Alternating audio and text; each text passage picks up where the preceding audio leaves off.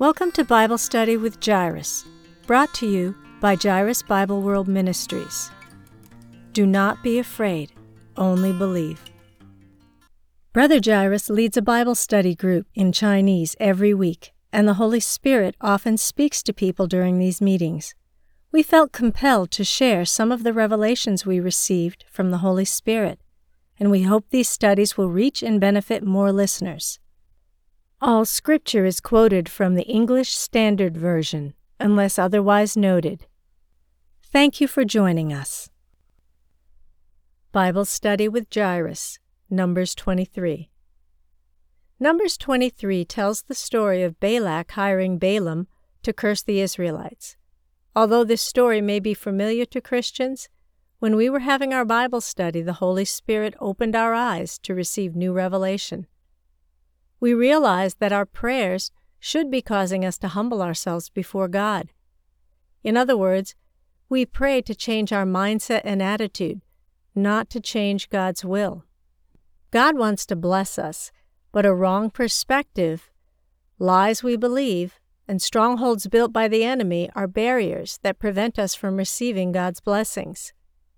We must die to our flesh through fasting and prayer, so that the enemy cannot continue to control and hinder us through our flesh. Through fasting and prayer, we can also cast out evil spirits, as well as experience and accept God's blessings in Christ. Let's look at Numbers 23 to understand this better. In Numbers 23:13, Balak says, "Please come with me to another place, from which you may see them. You shall see only a fraction of them, and shall not see them all. Then curse them for me from there." A lady asked, why did Balak change locations to curse the Israelites? It appears that sending a curse from Balak's original location was unsuccessful. Does changing the location make it successful? This is a bit incomprehensible. I replied, I need to give you an example of fasting and prayer. I learned a lot about fasting and prayer when I sought healing from my wife's medical condition and the blessing of one day having a child. One thing fasting is not is a hunger strike. We should not approach fasting with the mentality that I will fast and argue for something, and if God does not grant my request, I will no longer eat. This is not prayer and fasting. This is a hunger strike, a protest. True fasting and prayer is temporarily sacrificing of man's biggest physical needs through a time of abstaining, in order that our flesh will be weakened and challenged to submit to our spirit. Eventually, the noise of our flesh will diminish. When our flesh is in this weakened state, our spirit man can rise from its suppressed place. We can then rely on the strength of our spirit and God's Spirit within us. This is what the Lord Jesus said to Paul. "My grace is sufficient for you, for my power is made perfect in weakness." 2 Corinthians 12:9. Paul also said that, "I will boast all the more gladly about my weaknesses, so that Christ's power may rest on me." 2 Corinthians 12:9.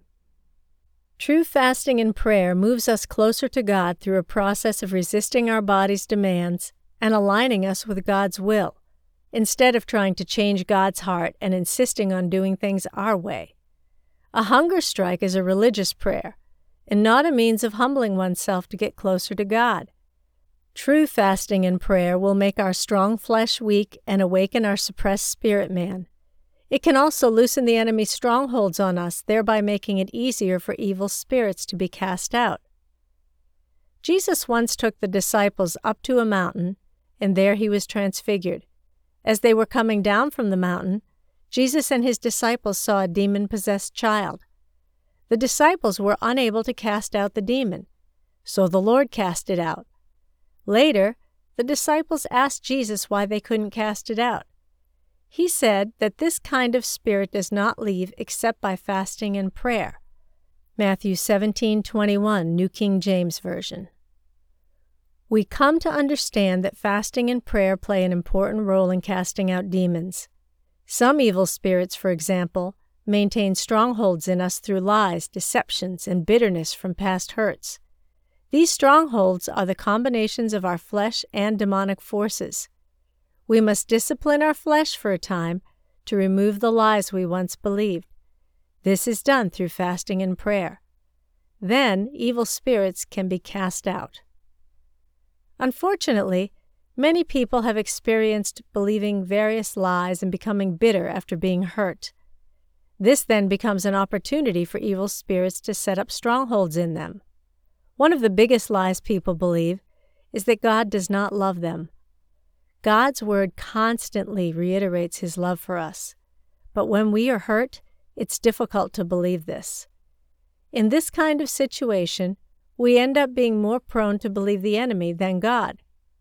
A person's upbringing may also impact one's ability to believe in God's love. For example, if you didn't experience love from your parents when you were younger, when you experience suffering and harm from the world, you'll be much more susceptible to believe Satan's lies. Satan will easily feed you the lies you are unworthy of love, and no one loves you. These are obvious lies to someone who knows the truth or has experienced love from their parents, but not to the child who loses or lacks a healthy, loving relationship with their parents. When he or she receives these lies into their soul, they become indifferent to life and even begin to hate society. I was a reporter for a few years. I once interviewed a family in the United States whose child came from a mixed Chinese and American family. Because of his parents' divorce, this child became extremely cold-hearted, to the point of brutally killing another person. I participated in the on-site interview and felt deeply compassionate and sad when I saw this child. I thought to myself that maybe if his parents hadn't divorced, he wouldn't have ended up like that. Of course, I can't completely blame his parents since I don't know what really happened between them. But I also do not ignore that their divorce probably had a large negative impact on his soul. Life's misfortunes will cause people to believe lies and distortions of the truth. Balak, the Moabite, is another example of this. Naturally, we all hope and believe that we are the Israelites whom God has chosen, and whom are the descendants of Abraham. And if Abraham's descendants, we prefer to be the descendants of Isaac and not of Ishmael. But the reality is often not that simple. The Moabites are descendants of the incestuous relationship between Lot and his daughter. We don't know if the society at that time discriminated against descendants of incest. If we look at humanity's overall situation, it seems that any society would discriminate against children of incest. Perhaps, when the Moabites grew up, they inevitably faced humiliation. This humiliation and hurt became a stronghold for them.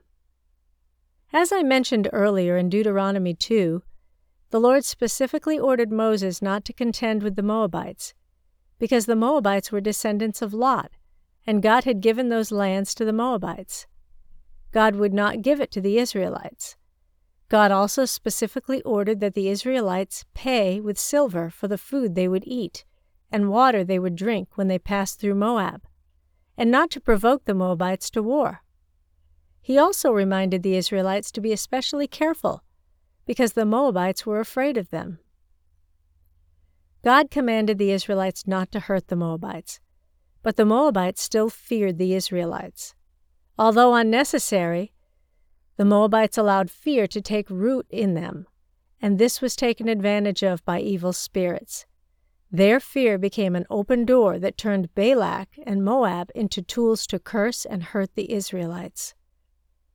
Our fears often come from our wrong judgments of reality. If the Moabites knew the message of Deuteronomy 2, which was that God did not want the Israelites to fight against the Moabites, would they have still been afraid? Fear often makes us act irrationally. Out of fear, Balak asked Balaam to curse the Israelites. The Moabites, descendants of Lot, were related to the Israelites, so they were people associated with the holy and chosen people. However, the purpose of their prayers to God was not to humble themselves to move closer to God, so as to receive God's mercy. Their prayers were instead like that of the Pharisees' prayers, which sought to justify themselves before God, asking God to do things according to their own ideas. Their purpose was to change God and not change themselves. The correct way to pray, however, is like the tax collector, who, beating his breast in the temple, said in anguish, "I am a sinner. Please have mercy on me." Jesus said that this tax collector would be justified, but the Pharisees could not be justified because their motives were wrong. Luke 18:9-14. People in church nowadays can commit the same error. We should be careful to not just offer religious prayers and engage in religious activities, but remain disconnected from God's heart. Now, the problem with Balak is actually the same problem evident in Christians in churches today. They have wrong perspectives and believe the lies of the enemy, so the enemy maintains strongholds over them. I learned during my training in deliverance ministry that many people are possessed by demons. For example, some women who have been raped or hurt by men in their family carry deep wounds. Because of these hurts, they begin to hate men. The accumulation of their anguish turns into bitterness and hate, and it gradually opens the door to evil spirits. In order to cast out the evil spirits in them, they must learn to forgive. This is difficult, but it's necessary. Rodney Hogue, one of my teachers in deliverance ministry, makes a great comparison between forgiveness and strongholds by evil spirits. He uses the example of pitons used by mountain climbers. When a rock climber cannot find or reach any spots to continue upward, they will use pitons to create one. The function of the piton is to expand within a crack in the rock, and with the force of expansion, it secures a stronghold for grabbing and bearing the weight of the climber. Unforgiveness, bitterness, and hatred caused by our hurts, etc., create cracks within us. They fracture our mind, soul, or body. Evil spirits are like pitons. They squeeze into the cracks and build strongholds there. This is why in the Lord's Prayer the Lord Jesus taught us to pray, "God, forgive us our debts, as we also have forgiven our debtors." Mark 6:9-13. God's intention is to bless us, but if we refuse to forgive our debtors, God will not forgive our debts. Balak and the Moabites may have believed some kind of lie, and thus were taken advantage of by evil spirits. My personal guess is that they believed the following lie. The reason they were not blessed was Abraham's fault, and not Lot's fault. We know that the Bible says that Abraham and Lot's servants were in conflict with each other, so Abraham had to let Lot separate from him. Afterwards, Lot went to Sodom. Perhaps the Moabites and Balak were thinking it was the Israelites' fault that they were not blessed.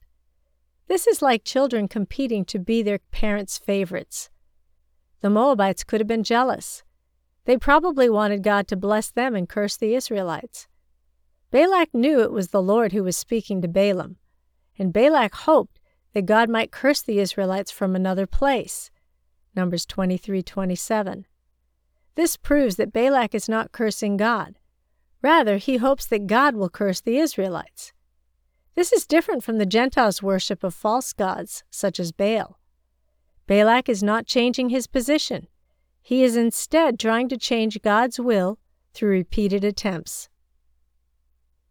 This is in line with the principle of fasting and prayer that we cited in the beginning. We cannot change God. We can only change ourselves. The evil spirits also know this. Satan and evil spirits know that they cannot change God's loving nature, but they can change our faith in God through lies. They can also attempt to prevent us from pleasing God by tempting us to sin. Thankfully, God responds by repeatedly telling us about His loving nature and that He loves us. Remember, not only does God love Israel, but He also loved Moab and all the nations.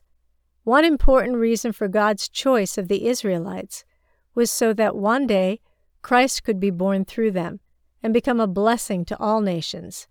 God's intent from the beginning was to make a way for all to come under His wings.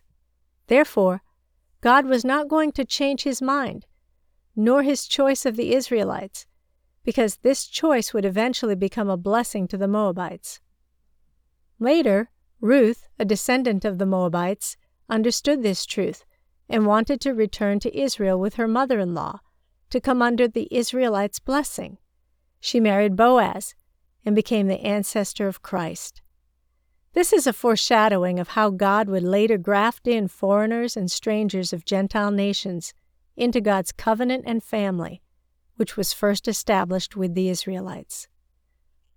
Now, let's go deeper into how evil spirits attack us. First, they attack us by deceiving us and instilling countless lies in us.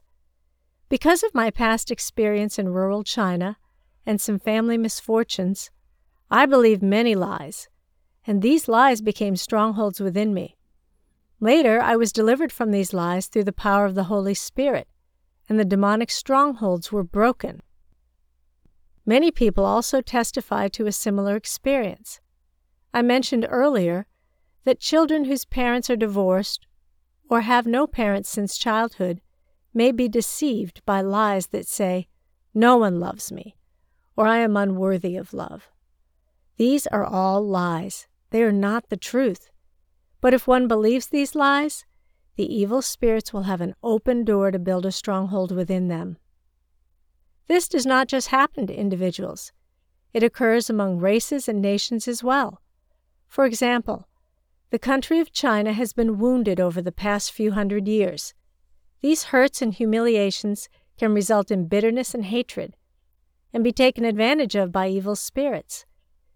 Some races have been oppressed throughout history. Their wounds from hatred and injustice fester and multiply when left undealt with. These races can become more oppressed by evil spirits henceforth. We must address the lies and wounds in our flesh in order to loosen the enemy's strongholds. In the case of nations and races, people groups and countries must repent and seek forgiveness and reconciliation with each other in order for the strongholds to be broken and the enemy to be cast out. Until then, evil spirits are being given the authority to remain and cause further oppression. Since some of our small group members are seeking to be physically healed, it's appropriate to talk about the relationship between these categories: fasting and prayer, the lies we believe, demonic strongholds, and our healing. God's truth is that we all receive healing through Jesus Christ's wounds, Isaiah 53:5. But why do many people not receive physical healing? There are many reasons for this. One of the reasons is that we have not been able to receive and accept our healing by faith.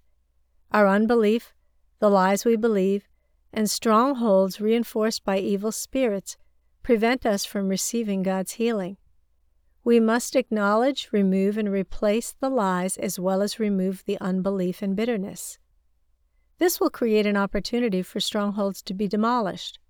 Afterward, we can believe for and receive God's blessings for us, including healing. It's just like we see in this chapter of Numbers 23. God wanted to bless Moab, which included bringing peace between them and the Israelites. But the Moabites lost their opportunity to receive God's blessings because of fear. However, God's intention remained to bless the Moabites and let the Israelites pass through Moab. If they passed through peacefully, it would have removed the Moabites' fears and the anxiety they carried. In the same way, God longs to bless our soul and body. This general principle we follow is that God always wills to heal our body. However, there's always something that can prevent us from accepting God's blessings. The lies of the enemy are often, God does not heal people today. God does not perform miracles today. Or, you don't deserve God's healing. Once you believe these lies, it will be difficult for you to have faith that you'll be healed. Therefore, the lie is the first method used by the enemy.